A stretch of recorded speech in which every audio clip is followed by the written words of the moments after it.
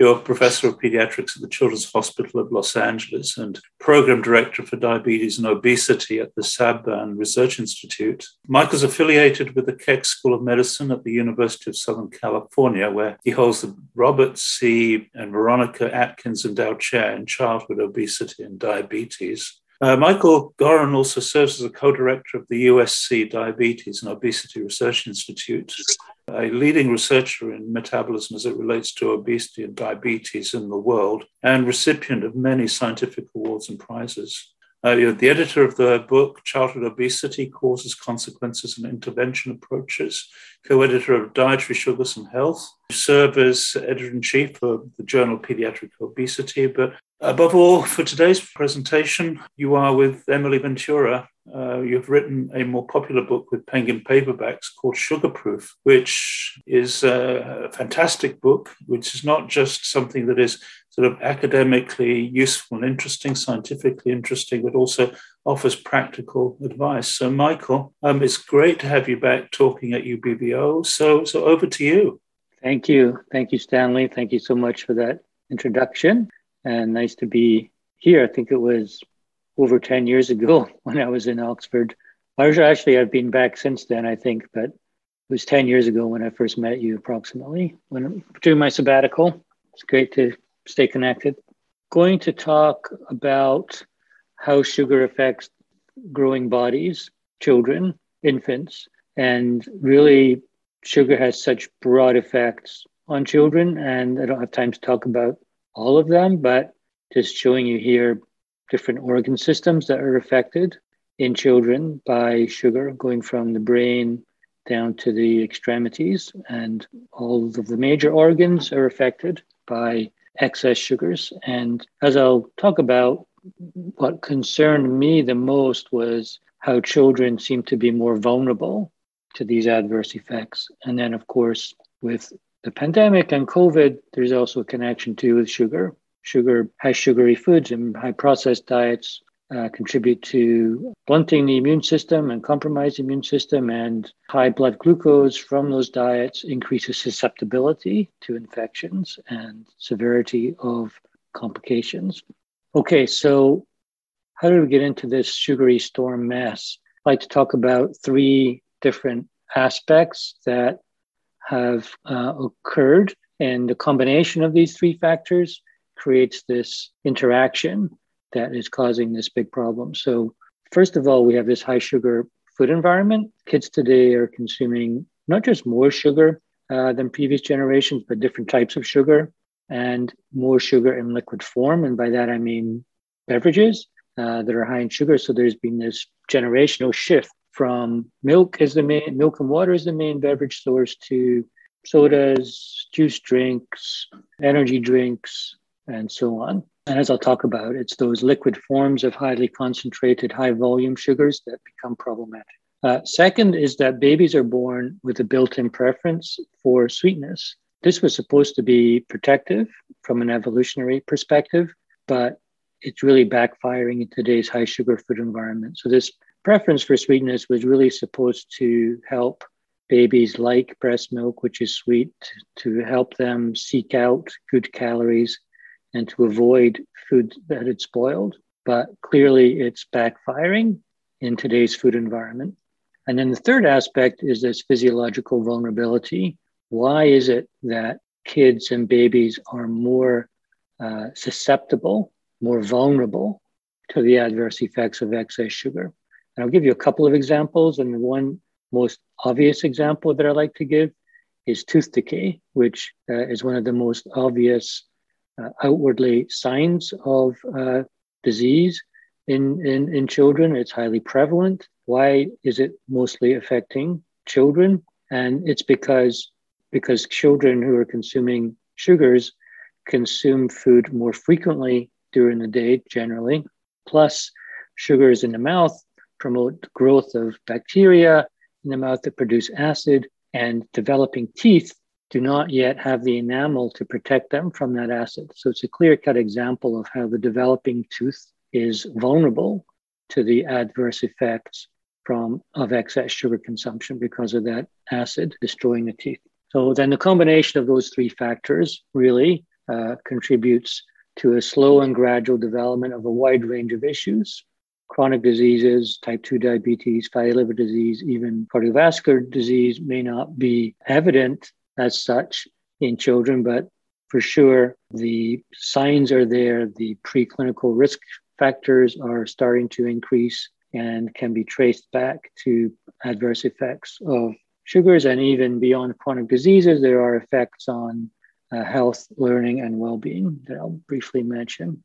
This graph here shows the generational shift, not just in the amount of sugar being consumed by the population. This is US data. This is based on food production data. So it's availability data going back to 1900, showing the shifts in the amount. So if you just look at regular sugar, which is sucrose, that's ordinary table sugar, you can see actually in 2020 in the US, consumption is about 10 teaspoons per day. That's where it was over 100 years ago. So that's actually pretty good. But the problem is we have all these other sugars that have been introduced into the food supply. Most obviously high fructose corn syrup, and then sugars now by other sugars, meaning over 200 different names for sugar beyond sucrose. So you can see that in combination, we're now in the US at least over 3 times higher per capita consumption than we were back here. And then if you look at the recommendation for adults, which is about 10% of daily calories, so based on the average adult, that works out to be about 10 to 12 teaspoons per day. And that's added sugars, by the way. So whereas this is total sugars, which would include sugars from fruit and sugars from dairy in terms of total sugar. This is the recommendation for added sugars. As I mentioned, the food industry has gotten pretty clever at marketing, developing different names for sugar. This is just a fraction of the 200 different names that exist. And you can see some good examples here of healthy sounding things like organic brown rice syrup, evaporated grape juice, and so on. These are just essentially different forms of sugar or concentrated sugar. And there's now over 200 names for sugar used by the food industry. And food industry likes to do that because they can use multiple sugars on the ingredient list, and the ingredient list has to be organized by amount in there. So rather than listing sugar as the number one ingredient, they can list 5, 6, 7 different sugars further down the ingredient list to kind of hide those sugars on the ingredient list. Now, in terms of children, and even this data is also true for adults, so 70% of processed foods available in the US, I wouldn't imagine it's quite similar in the UK, contain added sugar. And if you look at processed foods and snacks marketed towards children, it's about 80%. And for infants, 60% of infants and 98% of toddlers consume added sugar on any given day. And almost 40% of all products marketed towards infants list sugar or some form of sugar as the first or second ingredient. So what's very interesting also is that we have this high sugar food environment, but some good news, and it's be interesting to see how things evolve over the next few years. In the US, at least the new dietary guidelines recommend 0 added sugars from 0 to 2 years of age. That's a brand new recommendation and something that we talk about in the book that we had in there based on not just our research, but other research that points to the adverse effects of sugar exposure very early in life. So it'll be interesting to see how the food companies respond to this new guideline. I won't talk about all of this, but this is just to show some of the chronic diseases that have been associated with increased sugars in adults: obesity, type 2 diabetes, cardiovascular disease, fatty liver disease, and effects on brain development. And just to show one biochemical slide, I'm trained in biochemistry, so I have to give a little bit of biochemistry, but it's important to understand how different sugars are handled by the body and understand why fructose and glucose, which are chemically identical, are actually quite different. So sucrose is a disaccharide of fructose connected to glucose. Both are 6-carbon sugars. Both are chemically identical.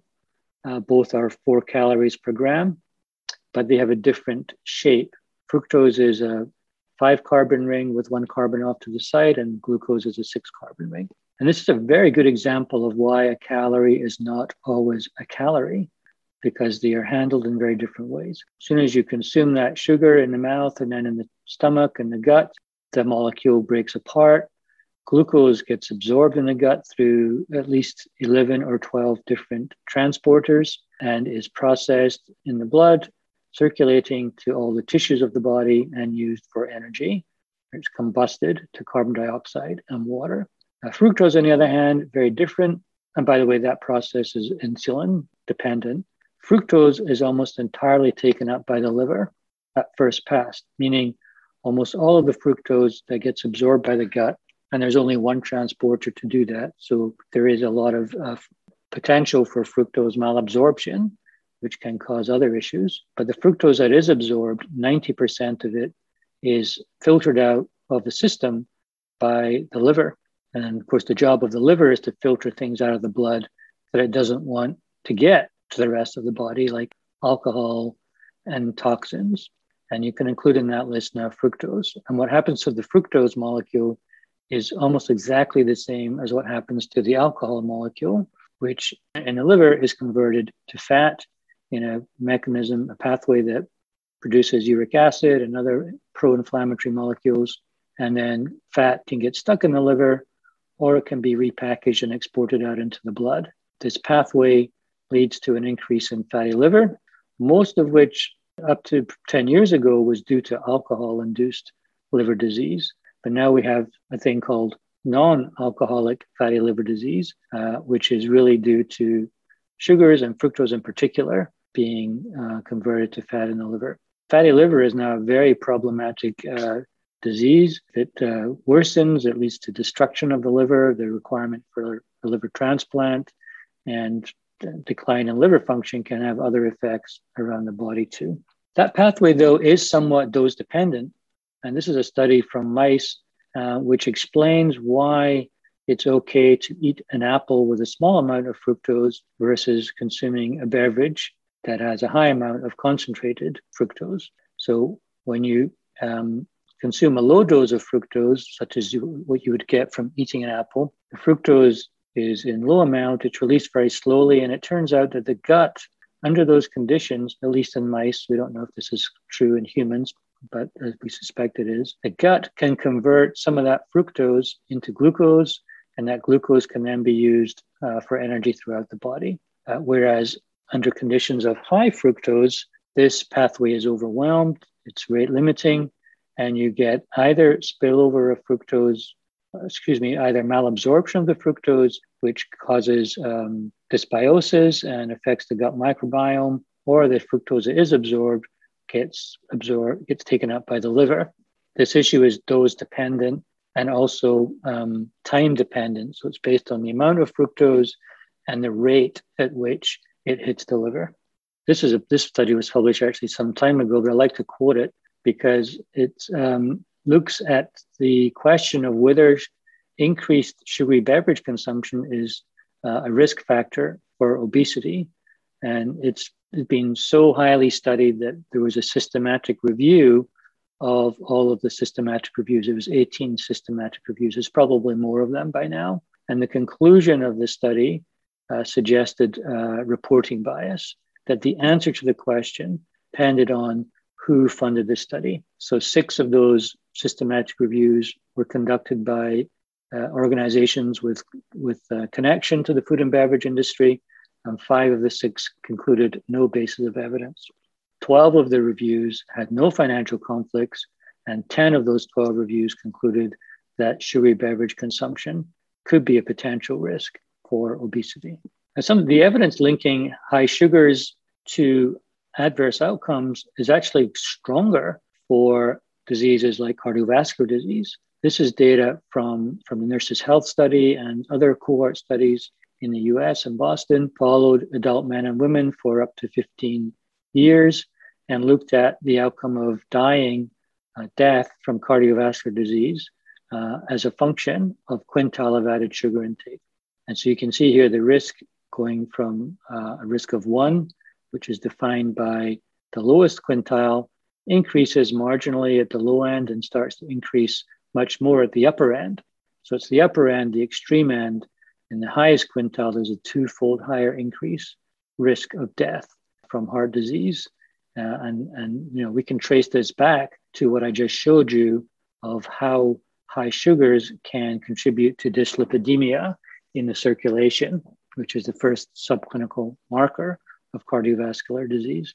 If you translate that same data into percent of calories from added sugar, which we also did in the paper, using less than 10% of calories from added sugar intake, which is the recommendation from the WHO and other organizations, which is about this amount of added sugar in 1 can of soda, just as a reference point. You can see there's a marginal increase if individuals were consuming 10 to 25% of calories, which is about two cans of soda. But the big jump is in the high end, more than 25% of calories from added sugar, being 3 cans of soda, where there's now also almost a threefold increase in risk. For type 2 diabetes, this is a meta-analysis looking at the increased risk of type 2 diabetes relative to servings per day of sugar-sweetened beverages. In these studies listed here, this is the increase in risk in all of those studies, and the pooled estimate from all those studies was 1.26, meaning there's a 26% increased risk of getting type 2 diabetes per serving per day of sugar-sweetened beverages. In children, we published one of the first studies, and this was almost 10 years ago, so this is pretty old by now, but it was one of the first studies to show that this effect is manifested quite early in life. This is children studied between 2 and 4 years of age, 1,500 children who were separated into 3 groups. It's a very straightforward cross-sectional study. And after adjusting for potential confounders like maternal obesity and maternal socioeconomic status and so on, children were separated into these three groups based on no consumption of sugary beverages, 1 serving per day or 2 serving per day, then just looking at the prevalence of obesity defined by a BMI above the 95th percentile being much higher in those children who were introduced early to sugary beverages. And other studies have shown that the earlier the introduction of sugary beverages, the bigger the impact. In terms of fatty liver disease in children, this is data from Ann Haynes, again from 2013, showing the prevalence of suspected fatty liver disease just based on an algorithm using liver enzyme markers and obesity, showing the increase over the past 20 years in boys and girls. And you can see that almost 40% of obese boys and 30% of obese girls in 2010, I suspect that number is higher by now, have suspected fatty liver disease. And the highest level is seen among Mexican American males, and that's partially due to a genetic predisposition that's been observed in Latinos, where there's a gene called PNPLA3 that almost 50% of Mexican Americans and Latinos have that gene that confers a higher risk for fatty liver accumulation. This is a nice review just published this month in Pediatric Obesity, showing some of the key clinical markers, but striking data showing 62% increase in the incidence of non-alcoholic fatty liver disease in children between 2009 and 2018. And other studies have shown a direct almost cause and effect link to sugar. We can't overfeed kids sugar, but we can restrict sugar and see if liver fat goes down. And several studies have done that quite elegantly. This was one such study. It's a small study, 40 children, but it was a very carefully controlled study where all meals were provided to the children for 9 days. And all they did here was just exchange sugar for starch. And so by switching out the sugar and replacing it with starch, you've isolated the effect of fructose, because the fructose in the diet is almost zero. So with this diet, they were able to get the fructose down to just 4% of calories, and everything else was the same. And what they showed that even after just 9 days, so quite short term, they got an improvement in liver fat from 7% of the liver being fat down to 3.8. And by the way, the clinical definition of fatty liver disease is a liver fat of 5%. So that's actually could be very clinically significant. And they also showed that this was explained by a reduction in de novo lipogenesis, which is basically that pathway of converting sugar into fat in the liver. That's de novo lipogenesis. So they showed that that pathway was basically shut down when you took fructose out of the diet. Now, in terms of effects on brain function during development, not a lot of studies in humans actually on this. This is one study we found from Australia showing the negative impact of sugary beverage consumption on academic performance and learning ability. Large population of children separated into 4 groups based on low versus high consumption per day of sugary beverages. And they just looked at the standardized test scores in 4 different areas. And what they showed that for each, there was a significantly lower test score for grammar, reading, writing, and numeracy in the group consuming higher amounts of daily sugary beverages. Other studies like the Project Viva from Boston, which is a longitudinal cohort, started in pregnancy, looking at the impact of nutrition during pregnancy on childhood outcomes. They looked here again on test scores in children at either 3 or 8 years of age as a function of maternal soda consumption or diet soda consumption, and showed effects for both. So both regular soda and diet soda were associated. At age 3, it was only diet soda that had an impact on reduced learning ability. At age 8, there was an effect of both, striking effect of diet soda. So bigger effect, reduction of the score is not that big, but it's still highly significant. And also for nonverbal learning ability too. I'd like to show this study. It's a study conducted by my colleague at USC because it isolates the effect of critical windows. So this was a study in rats that were studied either as an adult or during adolescence. And yes, rats have adolescence, which lasts only about 20 to 30 days.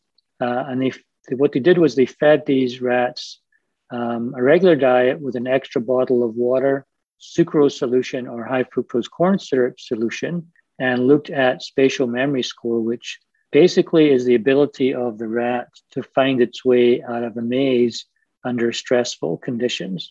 And what they showed was that in adults, there was no effect. Rats were unaffected. Their brains seemed to be working fine. But in adolescent rats, there was a significant reduction, especially with the high fructose corn syrup, in the spatial memory performance. And what they later showed was that this was basically an imprinted, long-lasting effect, because in this study, they exposed the rats only during adolescence. So that's 30 days between day 26 and 56. They got the extra bottle of sugar water. They then took it away for 4 months and studied the adult rats and were able to basically reproduce the same effect of reduction in memory performance, showing that it was the exposure during the period of adolescence. And in the rat, adolescence is a period of rapid brain development. And they also showed that this was partially due to an effect of hippocampal inflammation induced by the sugars. And they were able to do that by slicing out different areas of the brain and looking at inflammatory damage. So now here in the second part of the talk, I want to just talk about some of the protective effects of sugars in breast milk and the role of these complex sugars in breast milk called oligosaccharides.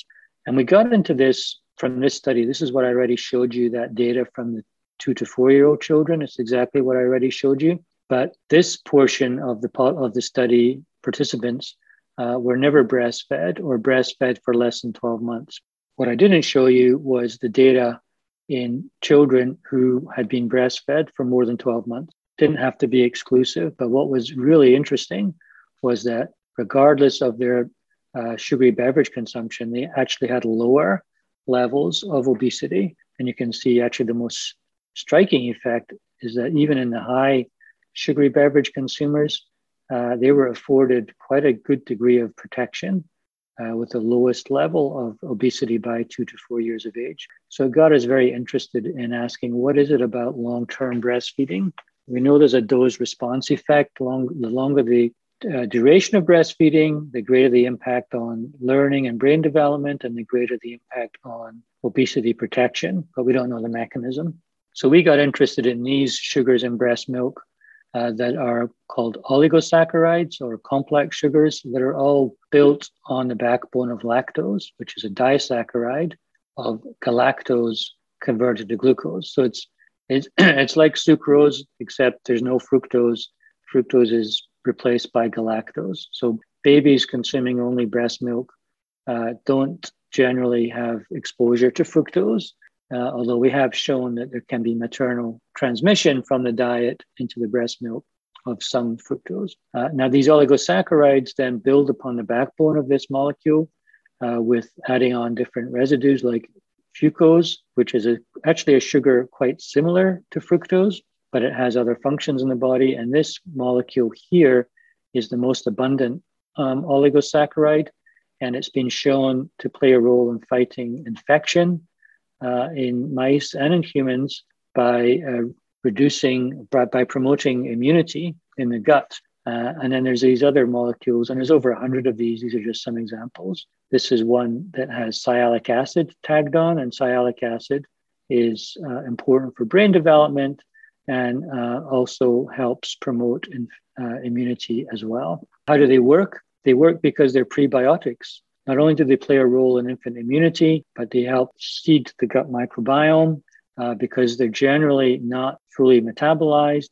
They're degraded in the colon and can help shape the gut microbiome. So bacteria feed on these compounds and can generate different colonies of bacteria in the gut, which then, because the gut microbiome is evolved during this period, could potentially have long-lasting impact on infant, child, and adult health. These compounds are actually fairly abundant. There's a unique diversity. There's over 100 of these different compounds. So the profile can be quite variable from women to women, but their total concentration is about the same as protein. So in human milk, looking at the concentration of the major macronutrients in grams per liter, you can see proteins about 12, fats 35, highly abundant in lactose, but the oligosaccharides in total concentration are about the same as the protein, whereas in cow milk does not have these oligosaccharides. So many of these compounds are unique to humans. And we're studying these together with my collaborator, Lars Boed at UC San Diego. So we've been looking at this in a cohort of Hispanic mothers, looking at how they change during the course of breastfeeding, how they impact infant obesity development and microbiome development. And we're now actually moving on to the next phase of the study, looking at these kids who've all been followed from birth to 2 years of age, bringing them back. They're now 5 years of age. We'll be doing follow-up measures. Interestingly, what we've looked at, for example, is how these compounds change in breast milk. And some of our mothers are actually breastfeeding out to 2 years. Nobody's looked at that duration of breastfeeding, at how breast milk composition changes during that long-term breastfeeding. This is 2FL, which is, like I said, the most abundant oligosaccharide, and it stays the most abundant throughout 2 years. It does come down a little bit towards the end, but that wasn't significant. But note also there's two groups of women. There are a group of women who are unable to make 2FL. Those are called non-secretors. It's due to a genetic difference. So they do not make any 2FL, which is kind of interesting, which is the most abundant oligosaccharide. Most of the oligosaccharides follow this kind of pattern over 2 years, where you can see concentrations are higher and they fall quite rapidly and almost disappear by the 12 months and then remain very low throughout the latter part of breastfeeding. That's just 3 examples. But we found, interestingly, 2 that caught our attention because they significantly increased over time. One of them is called 3SL. That's just a sialic acid residue tagged on at the 3 position. And you can see it increases almost twofold over the course of breastfeeding by the 24th month. This has caught our attention because sialic acid has been shown to play a role in brain development. And then 3FL, which is like 2FL, except the fucose is tagged onto a different position. It actually increases much more strikingly almost tenfold increase. There's hardly any of this molecule in breast milk in the first 6 months of breastfeeding, but quite elevated during the latter part. One of our questions is to look to see whether any of these compounds play a role in protection for obesity development. This is our pilot study identifying 2 compounds in mother's milk that were inversely associated with infant adiposity, higher levels being of this molecule in breast milk being associated with lower body fat at 6 months of age. In our bigger study, we haven't found quite as striking an effect, but we have shown in the first 6 months of life, and we're still analyzing some of the data to look at the longer term effect. But looking at weight gain in the first 6 months, we identified one molecule called LNFP2, which had a slight protective effect, higher concentration in breast milk being associated with lower infant weight gain in the first 6 months of life.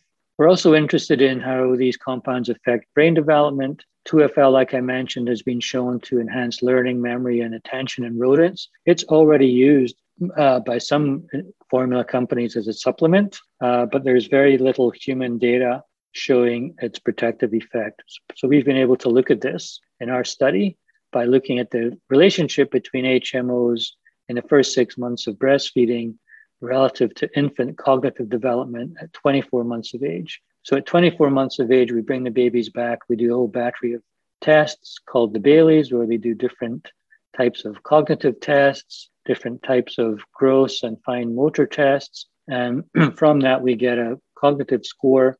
And looking at all of the oligosaccharide concentrations, adjusting for maternal confounders and so on, we did verify that 2FL was the only oligosaccharide that was significantly related to better cognitive performance at 2 years of age. It's a small effect, but it's significant. And it was only evident based on the concentration at 1 month of age, not 6 months. We're actually following up on this with more detailed MRI studies, so we can do very comprehensive imaging of a 1 month old. We just have to get the baby to sleep in the magnet. We can do that. We can get about an hour worth of imaging data from those brains. And this is unpublished data, but I'll show you some of the data because it's quite exciting. We're able to look at through different parameters, a measure of myelination of the brain and a measure of dendritic branching in the brain.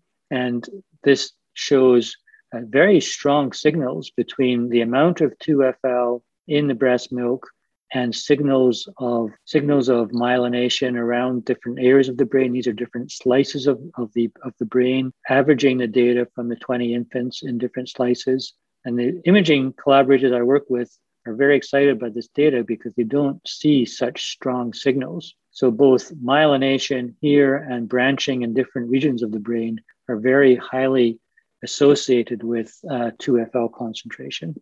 Okay, I'm just going to end very quickly with this talk because I want to leave time for discussion. It's very interesting thing that we stumbled upon in our findings. We weren't originally hypothesizing this, but it turns out that a significant number of our mothers are using this formula here because it's provided for them through WIC, which is a federally supported program for nutrition supplementation in low-income women. And so this formula was developed for fussy babies because it does not have lactose. So there's this idea that babies have lactose intolerance. So they made a formula without lactose using corn syrup solids instead of the lactose as the main carbohydrate source. So you can see it's very depleted in lactose.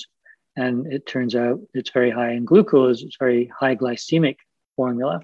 And so we looked at how infants consuming this formula as compared to that formula, as compared to breastfeeding, how they were impacted. And what we showed was significant impacts on the gut microbiome. We found these differences in gut microbes that were thwarted. They were not developing by 6 months of age in infants consuming this formula compared to breastfeeding. There's two groups of breastfeeding at the breast and breastfeeding from a bottle. So we're able to separate out. There's no difference in this particular study, but you can see here, both formula groups actually had reduction in these two bacteria in the gut. And interestingly, they had early development of two of these different bacteria, which were specific, especially this one, in the group receiving the added sugar formula.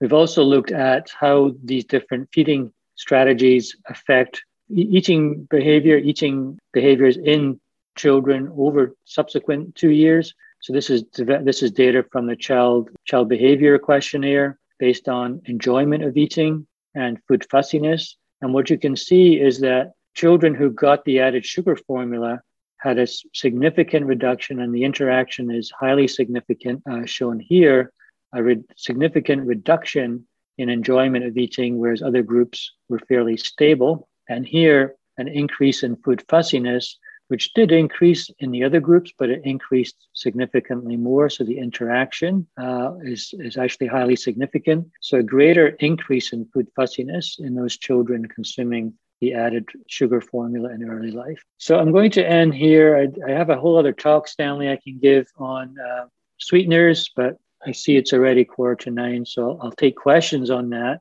in discussion if you have them. And I'll just end there by acknowledging my collaborators, former and previous and current postdocs and trainees, and all of my staff and the funding people. So thank you so much again for inviting, and look forward to discussing with you all.